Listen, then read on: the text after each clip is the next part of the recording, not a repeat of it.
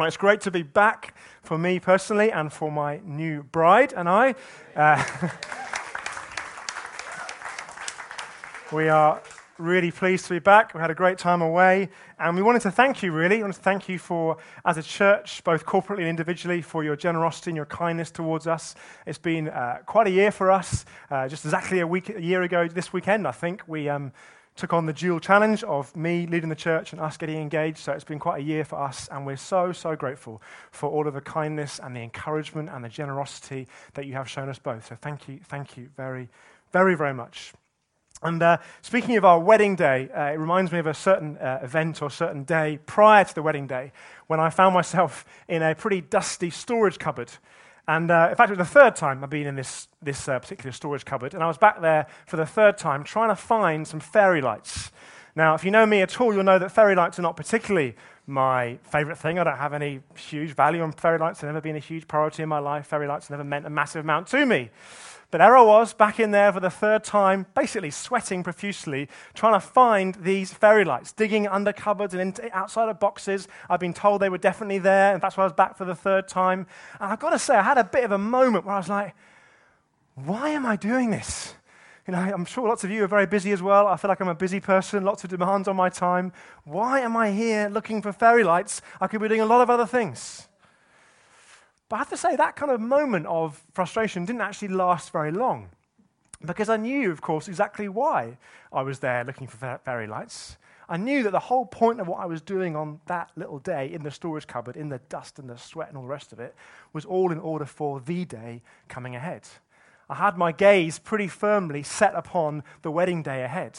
And that's what gave me a certain degree of commitment and determination and desire to find these fairy lights. Not because I particularly cared about fairy lights, but I knew that the fairy lights would be part of our wedding day. They would make the reception venue look nice, and my wife was very keen that we had them. And so my perspective, that's why I was back there the third time. So I guess you could say that my perspective was clear. I knew what I needed to do because I had one eye very clearly trained upon the day ahead. I had pretty clear perspective. That's what clear perspective, I would suggest, does for you. Clear perspective means you know where you're headed, you know what you're living for, and therefore, along the way, day to day, you can live with real focus and clarity as a result. It's the nature of having clear perspective. And we've called this series that we're about to launch today, Perspective. Perspective, live for the day. It's based in the book of 1 Peter in the New Testament, and we've called it Perspective, live for the day. And the author of this book is Peter, and I believe over the next 10 weeks he's going to help us really live with perspective. He's going to help us be able to see ahead so clearly that you can live in the moment day to day with real clarity, real focus, and real courage and conviction. I guess to put it a different way, if you want to live well each day, Peter's going to point us towards the day in the future. If you want to live well each day, Peter's going to show us that to do that, you need to be having one eye on the day in the future. I'll explain more about that as we go through. But let's get into the passage. As I say, we're in the book of 1 Peter. It's towards the end of your Bible. If you don't have a Bible, there is the word will appear on the screen behind me. We're in chapter 1 of 1 Peter. I'm going to read the first couple of verses. Then I'm going to pause to give you a very brief little bit of contextual background to what's going on. And then we'll read through to verse 9 together. Okay? So, verse 1. Peter, an apostle of Jesus Christ, to those who are elect exiles of the dispersion in Pontus, Galatia, Cappadocia, Asia, and Bithynia, according to the foreknowledge of God the Father, in the sanctification of the Spirit, for obedience to Jesus Christ, and for sprinkling with his blood, may grace and peace be multiplied to you. Just a brief bit of contextual background. This obviously is written by Peter. Peter, if you're not sure, was a really close friend and a close follower of Jesus during his time on earth. And in the aftermath of Jesus' resurrection, the first churches have been popping up all over the Mediterranean and North Africa and so on. And Peter is now a kind of an overall leader of a number of those churches. And this letter that he's writing is written to a number of churches in modern-day Turkey. That's the places that he references there. He's writing from Rome, we think, the heart of the Roman Empire, which at that time was governed by the infamous Emperor Nero. And he's writing in about AD 62, AD 63 to these early churches in modern-day Turkey to encourage them, to teach them, and most of all, to help them live with perspective, to help them see clearly the day ahead so they can engage with the day-to-day with clarity. That's what he's doing in AD 62, 63. He goes on to say this, verse 3. Blessed be the God and Father of our Lord Jesus Christ. According to his great mercy, he has caused us to be born again to a living hope through the resurrection of Jesus Christ from the dead, to an inheritance that is imperishable, undefiled, and unfading, kept in heaven for you, who by God's power are being guarded through faith for a salvation ready to be revealed in the last time. He likes a long sentence, does Peter. Verse 6, in this you rejoice, though now for a little while, if necessary, you've been grieved by various trials, so that the tested genuineness of your faith, more precious than gold that perishes though it is tested by fire, may be found to result in praise and glory and honor at the revelation of Jesus Christ. Though you have not seen him, you love him. Though you do not now see him, you believe in him and rejoice with joy that is inexpressible and filled with glory, obtaining the outcome of your faith, the salvation of your souls. If I could sum up what Peter is saying in this passage, and indeed in this letter, as we launch this series this morning, it would be this: the best way to live for the day is to live for the day. That's basically his message of the whole letter, not just this passage. The best way to live for the day is to live for the day. You see, so many of us surely want to live each day meaningfully, purposefully, fruitfully, with clarity and conviction and confidence. And Peter says, great, so do I. He wants the same thing. And the best way to do that, he says, is to live with the day in mind. He wants us to live with the end in mind. So really his 2 points, and therefore mine this morning, are just that. Live for the day and live for the day. We're going to look at those two things. Number one, live for the day.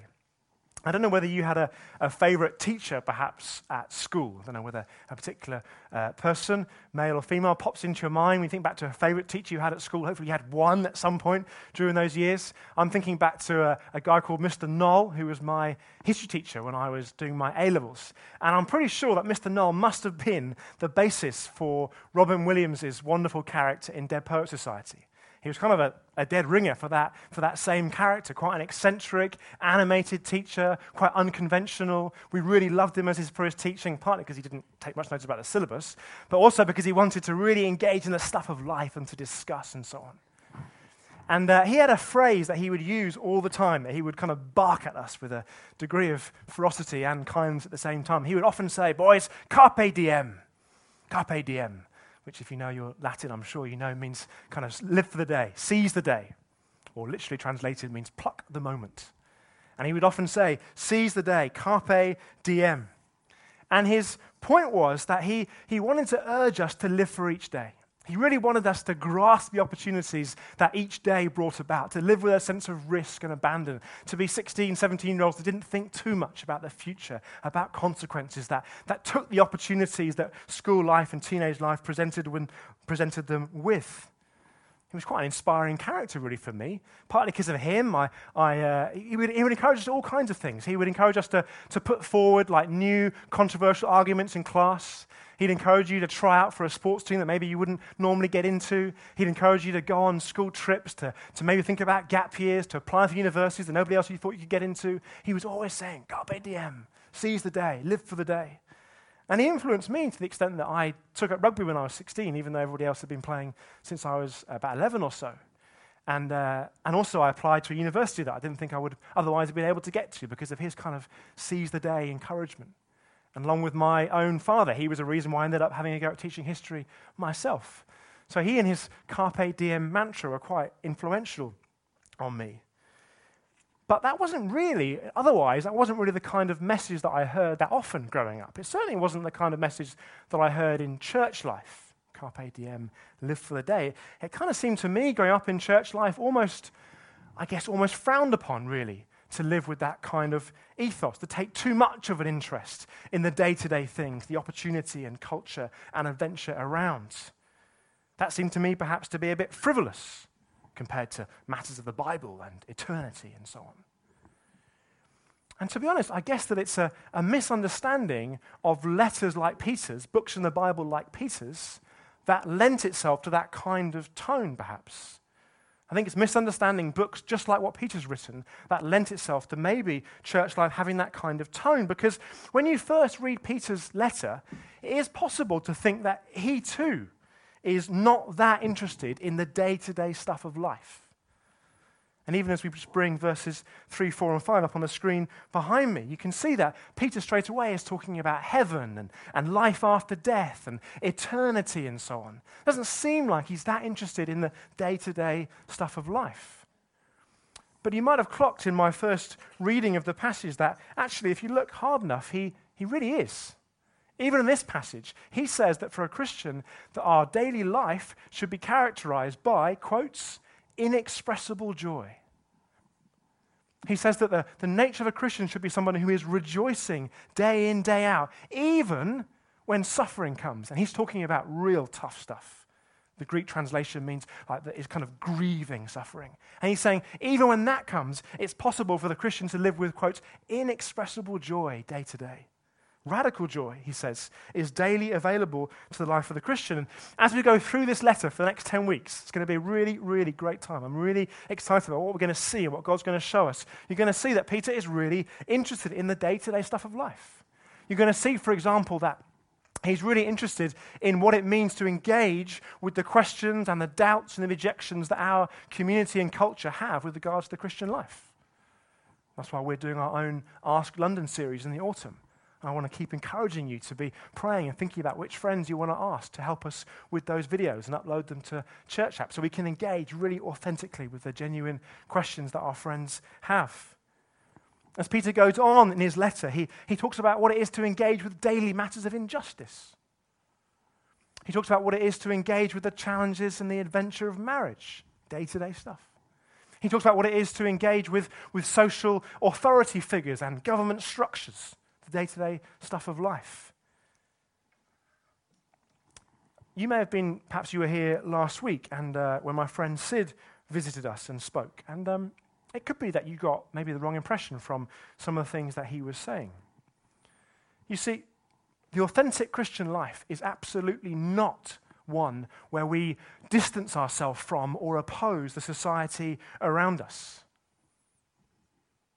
It's actually one where we are more engaged with the culture and the society around us. That's an authentic Christian life, to be increasingly engaged with the world and the culture around us. More focused, more compassionate, more committed, more adventurous, more risk-taking. That's the kind of day-to-day life that Peter has in mind.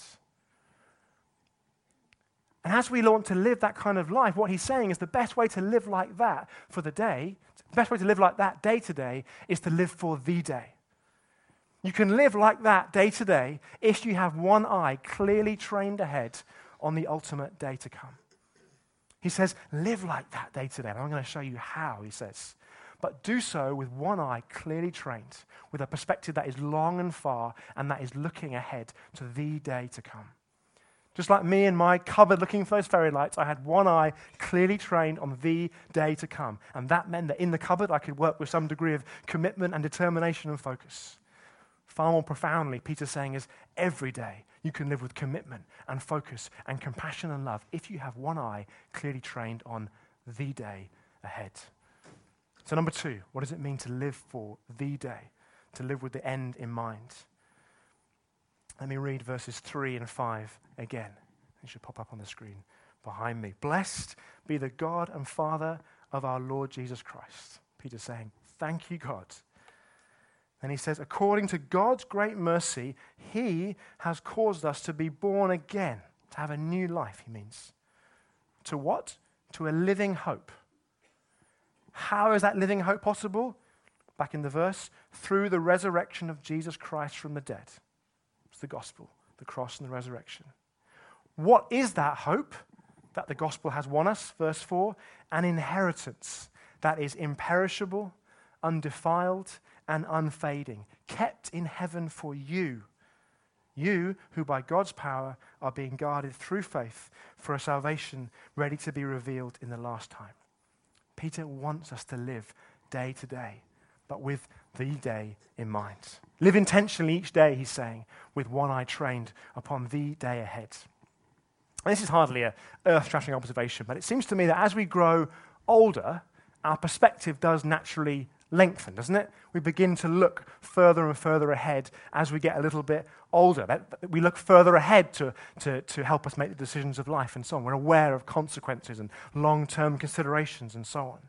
So therefore, as a teenager, it was natural for me that Mr. Knoll's Carpe Diem mantra appealed, because teenagers are not wired to think ahead too much, to consider consequences. Literally, neuroscientists would say that the teenage brain is not fully developed. And the part of the brain that makes those more complex cognitive decisions about long-term consequences and decision-making and so on is genuinely not fully formed yet in a teenager's brain, which is why they find it hard to think too far ahead. If you've raised teenagers or taught teenagers, you may have seen that for yourself.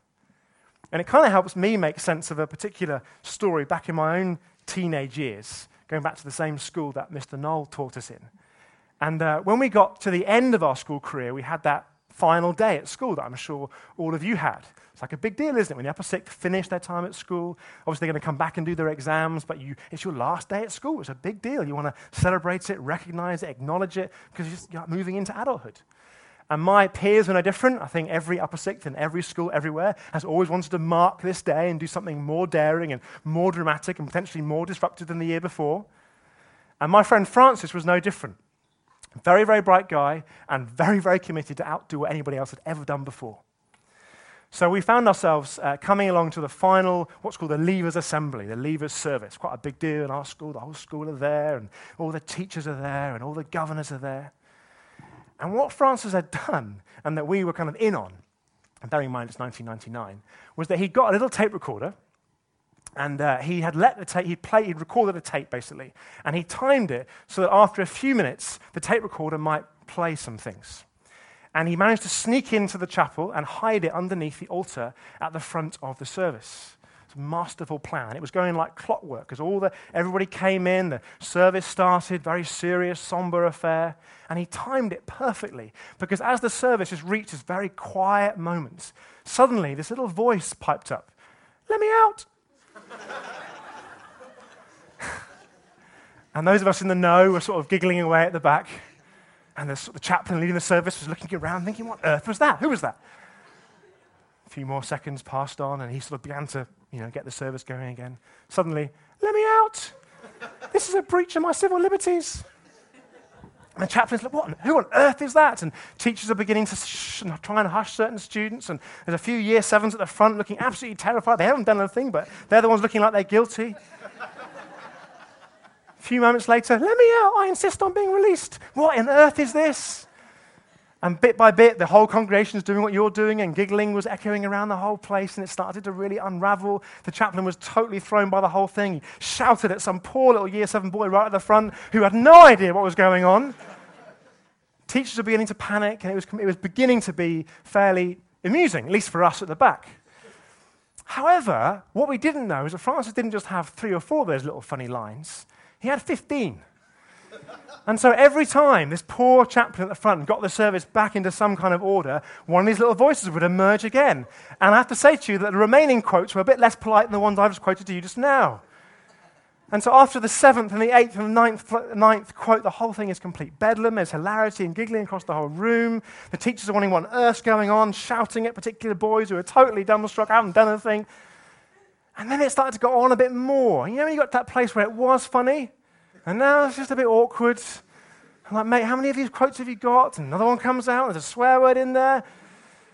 And then to our horror, we realized the deputy head was also with us.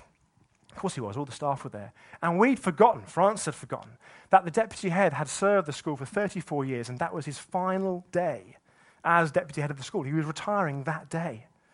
And I'll never forget seeing this poor man with tears in his eyes storming out of the service in total disgust, really, that this final thing had been completely ruined. And it was this moment where we're like, oh no, what have you done, Francis? This is awful. This is not funny anymore. And to cut a long story short, he was eventually prosecuted for the crime and was hauled up before the headmaster. He tore a strip off him, told him he was expelled, he couldn't do his exams in the school. It was awful. Eventually, he relented. He was allowed to do his exams in the school. He was a very bright guy. He went off to Cambridge. And I actually saw him recently at our wedding, and I was reminded what a very responsible guy he is now. Mid-30s, senior associate at quite a prestigious law firm in the city. Very responsible guy. Responsible for hugely significant corporate deals. And yet I remember the teenager who could not see further ahead than that one day. He just couldn't think about the consequences that might happen as a result of his actions. And yet as life has gone on, like all of us, he's had a longer and longer term perspective. He looks ahead, thinks about consequences and results, and looks further and further ahead, I think, as he's got older. And I guess all of us do that. As we leave behind teenage years and maybe student years and so on, begin to look further and further ahead. Because stuff like family comes along, and jobs and finances increase, and maybe home ownership and marriage and so on. Responsibilities increase, don't they? And so people start considering things like life insurance and pensions and making a will and so on, and what might happen for our children's future. Yeah? All of us begin to extend and lengthen the perspective with which we see life. And I guess all of us, as that process happens at different times, will probably all project our perspective to the final moment, that moment of death that will inevitably meet all of us, when all of us will pass away. It strikes me that Shakespeare understood the human condition probably as well as anybody. And in his wonderful play, Hamlet, which you might know of, you probably remember one of the most famous soliloquies that Shakespeare gives Hamlet, the to be or not to be soliloquy, probably all heard at some point. Well, later on in that soliloquy, Hamlet says this: "To die, to sleep perchance to dream. Aye, there's the rub. For in this sleep of death, what dreams may come when we have shuffled off this mortal coil? It must give us pause." And what Hamlet is saying is, when I die, what lies beyond? What's going to happen when sleep becomes this permanent thing and I shuffle off this mortal coil? That's the question he's asking. And I would suggest that all of us have had or will have that Hamlet moment. Simply put, what happens to me when I die? And I would suggest that whether we've concluded there might be something, or there definitely is something, or there absolutely is nothing, and it's just wishful thinking, I think most of us, wherever we stand on that, will have a kind of a longing in us that there should be something. And by that I mean that we think, well, given all of the wonderful, great stuff there is in this world, surely it will continue, won't it, in some way? On the other hand, we think, well, also, given all of the awful stuff in this world, surely that will be kind of put right, won't it? So I guess what I mean by that is, on the one hand, we see all the astonishing beauty of human creativity and the smile of a child and relationships and architecture and art and music, and we think, surely that must continue in some way. It's not just going to be over, is it? And on the other hand, we look around at the horror of human evil and suffering and injustice and pain, and we think, is that just allowed to pass? Is that just the way it is? I reckon all of us at some way, well, whatever our worldview is, I think this is a cross-cultural thing, we all know that everything about the world is not okay. Something is wrong. I think it's a cross-cultural feeling that all of us instinctively have. I reckon we all wonder maybe at some point, just like the wonderful Samwise Gamgee in Lord of the Rings, we all wonder, is everything sad going to come untrue? Is there going to be a time when everything sad gets made untrue? I think Tolkien put those words in Samwise's mouth, knowing exactly that it reflected something about the human condition. And in so much of storytelling and film, of course, it does. The sad stuff does come untrue. Evil is conquered. It's a key part of narrative structure. It's called the Act 3 climax. This guy called Donald Miller in America who's really helped me understand this. He says that you'll always see, in most traditional story structures, you see a very similar structure. Right throughout the ages, you have a character, and that character engages in some degree of conflict or struggle, And at some point towards the end, that character has a moment where they overcome that struggle, that conflict, that suffering. Evil is beaten, good wins, the sad things are made untrue. It's the Act 3 climax. And of course, in Lord of the Rings, the Act 3 climax is exactly what we see, and it's exactly what we long for, isn't it? We love the moment where Frodo throws the ring into the lake of fire and the evil forces of Sauron are defeated and evil is beaten and all the sad things are made untrue.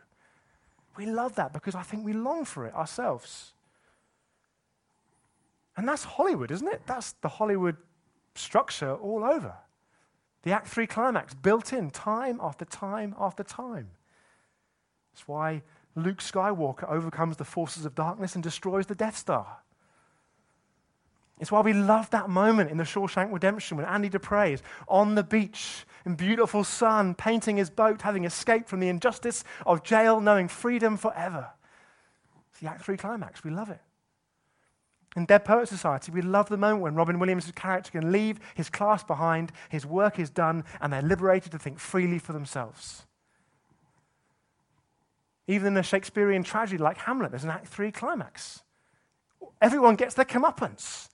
The evil king is killed, the adulterous wife is poisoned, and a new king comes to the throne.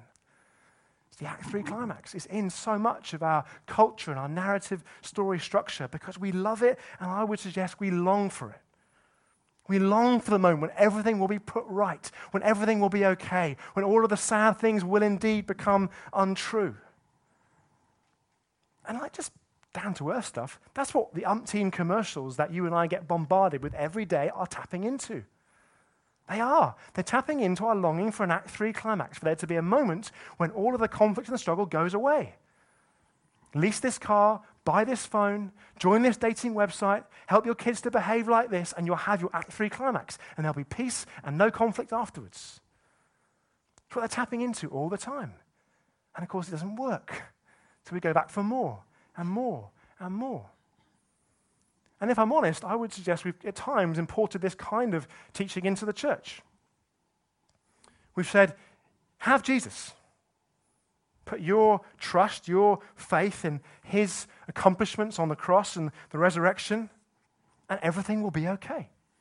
You'll have no more struggle, no more strife, no more conflict afterwards. And it's not true. The Bible tells us that it's not true, most importantly. And our experience, doesn't it, tells us that it's not true. If you're a follower of Jesus here this morning, I want you to think back to the moment or the series of moments that led you to position as you were exploring the claims of Christ. The moment that led you to the decision that you wanted to make Jesus the Lord of your life. Or the series of moments that brought you to that position. Can any of us put our hand up and say, since then, I've not had a moment of conflict or struggle or strife or suffering? Of course not. I'm looking around at faces that I know and love dearly here this morning who are living now in conflict or struggle or strife or suffering. Becoming a Christian is not the Act 3 climax. If you become a Christian thinking that it is, you become disillusioned and disappointed very, very quickly. That's often why people give up on being a follower of Jesus, because subconsciously they bought into the idea is this is the Act 3 climax. This is the moment everything's okay. Now, I believe firmly to the bottom of my shoes that following Jesus now on this day is abundant, fruitful, fulfilling life. But it's not the Act 3 climax that our souls long for. Just look at Peter. If you know anything about Peter, the author of this letter, he is evidence enough. Before Jesus rocked up, he was happily married, leading a nice fishing business. Following Jesus turned his life upside down, to the point where he was horribly murdered for his faith. Becoming a Christian cannot be the Act 3 climax that we long for. Jesus' death and resurrection is not the Act 3 climax. But it's those two events that mean and guarantee that we can have an Act 3 climax. You see, it's because of Jesus' death and resurrection that there will be the glorious Act 3 climax that Hollywood identified, that Hamlet dreamt of, and that all of us deep down long for. Verse 3 and verse 4. Read it again. According to his great mercy, He has caused us to be born again to a living hope. How? Through the resurrection of Jesus Christ from the dead. It's the Act 2 climax. What is it? An inheritance that is imperishable, undefiled, and unfading, kept in heaven for you. Because of Jesus' death and resurrection, because we've, I think, been unable to explain his resurrection in any other way than to conclude he genuinely did rise from death to life. Because of those moments, the Act 3 climax is not only possible, but guaranteed. The Act 3 climax is the moment, the day. It's the day when Jesus returns to complete what he started when he was on earth. Utterly renewing earth with heaven. Utterly redeeming this place with the perfection of heaven. The Act 3 climax is the day. The day when the resurrected Jesus returns to this earth to usher in a new creation, to make this earth exactly like how it was when God first made it, utterly perfect. You see, we often talk, as Christians at least, in terms of going to heaven. And Peter refers to heaven in this passage. And we say things like Christians get to go to heaven when they die and be in heaven forever. As though heaven is this distant, far-off place, somewhere in the clouds, and there are a sort of a golden tower and some clouds, and there seems to be an awful lot of harps in this place. And when I was growing up in church life, this is the kind of image that I think I subconsciously absorbed. That this whole heaven thing was somewhere away, it was in the clouds, there's loads of harps, an awful lot of singing, and it went on and on and on forever. I guess as a 14-year-old, that doesn't excite the heart. I think even a musical 14-year-old wouldn't be so excited by that. So I kid you not, I genuinely, when I was 14 years old, I can remember this moment, I genuinely lay in my bed and I prayed, Father God, I don't want to go to heaven. When I die, please can that be the end? I don't want to go. It's good that God doesn't always answer our prayers, eh? I prayed that prayer. But I think I've come to realize that it's just not what the Bible teaches. It's not what the Bible teaches. Listen, let me just give you the three key things that the Bible teaches. Number one, a Christian is somebody who has repented, said sorry, and believed in the gospel, the good news of what Jesus has accomplished through his death and through his resurrection. A Christian is not somebody who's earned anything, but who's trusted in what Jesus has earned for them. Number one. Number two, when a Christian dies, the Bible teaches their spirit goes to be with God in a heavenly place. It sounds amazing. It's a place of rest and refreshment and beauty and joy. And there is worship happening all the time, and you get to join in with that. But that's not the Act 3 climax. A man called Tom Wright helped me with this. I was reading an interview that he did with Time magazine this week. And Tom Wright was formerly the Bishop of Durham. And he talks about the life after death. The life after death. And he says, that moment when you die and your spirit goes to be with God in a heavenly place of rest and refreshment, that's not the Act 3 climax. There's a moment still to come. That's the third thing the Bible teaches, that finally there will be a day, the day that Peter has got one eye firmly trained upon, the day when the resurrected Jesus returns bodily to this earth to make it utterly new and perfect. He's going to continue and complete what he started on earth, redeeming and renewing and perfecting this earth with the majesty and the beauty and the wonder of heaven. That's the new creation that our inheritance is for. That's what Peter's got his eye on. The day when Jesus will come. You get a brand new body that works brilliantly. And you get to live forever on this earth, having watched it being made brand new with the stuff of heaven. Heaven combining with this earth.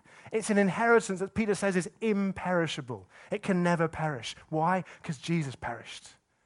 It's an inheritance that is undefiled. It will never be spoiled. Why? Because Jesus was horribly defiled to make it happen. It's an inheritance that is unfading. It will never, ever go away. Why? Because Jesus was wiped out before he rose again. That's what Peter's got one eye firmly fixed upon. It's going to be unbelievably good. Just think for a moment. Let your mind just wander about all the glimpses of goodness and beauty that we get to see. All the time we get to glimpse, don't we? Goodness and beauty. It might be in a painting, or in an ocean wave, or in the smile of your child, or in a cathedral or a piece of nature. All the time we're glimpsing beauty. All of that is going to be perfected. And we're going to get to enjoy it forever. The best meal you've ever had. Food, wonderful food, perfect. That's heaven combining with and renewing earth. And on the other side of things, all the sad things will become untrue. What Tolkien knew that we longed for is going to happen. There's not going to be a single tear shed in the new creation, ever. Can you imagine that? Jesus is going to attend to every single act of injustice and evil and pain that has ever been committed. He will attend to every single aspect of that and deal with it perfectly. All the sad things somehow will become untrue, just as our hearts long for. So can you see now why Peter lives day to day with, what was it? Inexpressible joy. He's not living in a bunker somewhere just waiting for Jesus to come. Oh, this guy is living tangibly, meaningfully, with courage and risk and adventure every day, with inexpressible joy. Why? Because he's got one eye trained upon the day. How can we live meaningfully day to day? We have our perspective fixed upon the day ahead. That's why he says that even the worst of suffering will not crush you if you have a perspective on the day. That's what he says in this passage. Because he knows what I think all of us know. If we're fundamentally, whether we're a follower of Jesus or not, if we're fundamentally living for achievement or for success or for comfort or for relationships, if we're actually living for those things and one of those things gets taken out by suffering, then suffering crushes us. Because what we're living for has been taken away. But if we're actually living with our perspective and our gaze fixed upon the day, when suffering comes, which it does, and it will, and it's horrible and painful, it doesn't crush us. It just drives us into the source of our hope and the thing that we're living for. That's why Peter can know inexpressible joy. He goes through some stuff. I haven't got time to go into his biography now. This is not a man that lives in a religious bunker somewhere, ignoring life and society and culture. He's engaging with it and the suffering that comes with it. And he knows inexpressible joy because of his perspective. Because he has an eye, a gaze fixed upon the day when Christ shall come again, as we sung about earlier on. And when you have a perspective like that, when you know what you're living for, where you're heading, then on the journey there, you can live with such poise. Such a combination of humility and confidence together. If your perspective is clear as to where you're heading, then every day you can live with sharpness and clarity and compassion and love and risk and adventure. It's possible. Peter knows it's possible if you have a perspective clearly trained upon the day. What's the best way to live for the day? It's to live for the day. That's what Peter's teaching us. That's what he's experiencing for himself. Is what he's going to help us see throughout this next 10 weeks. The best way to live for the day is to live for the day.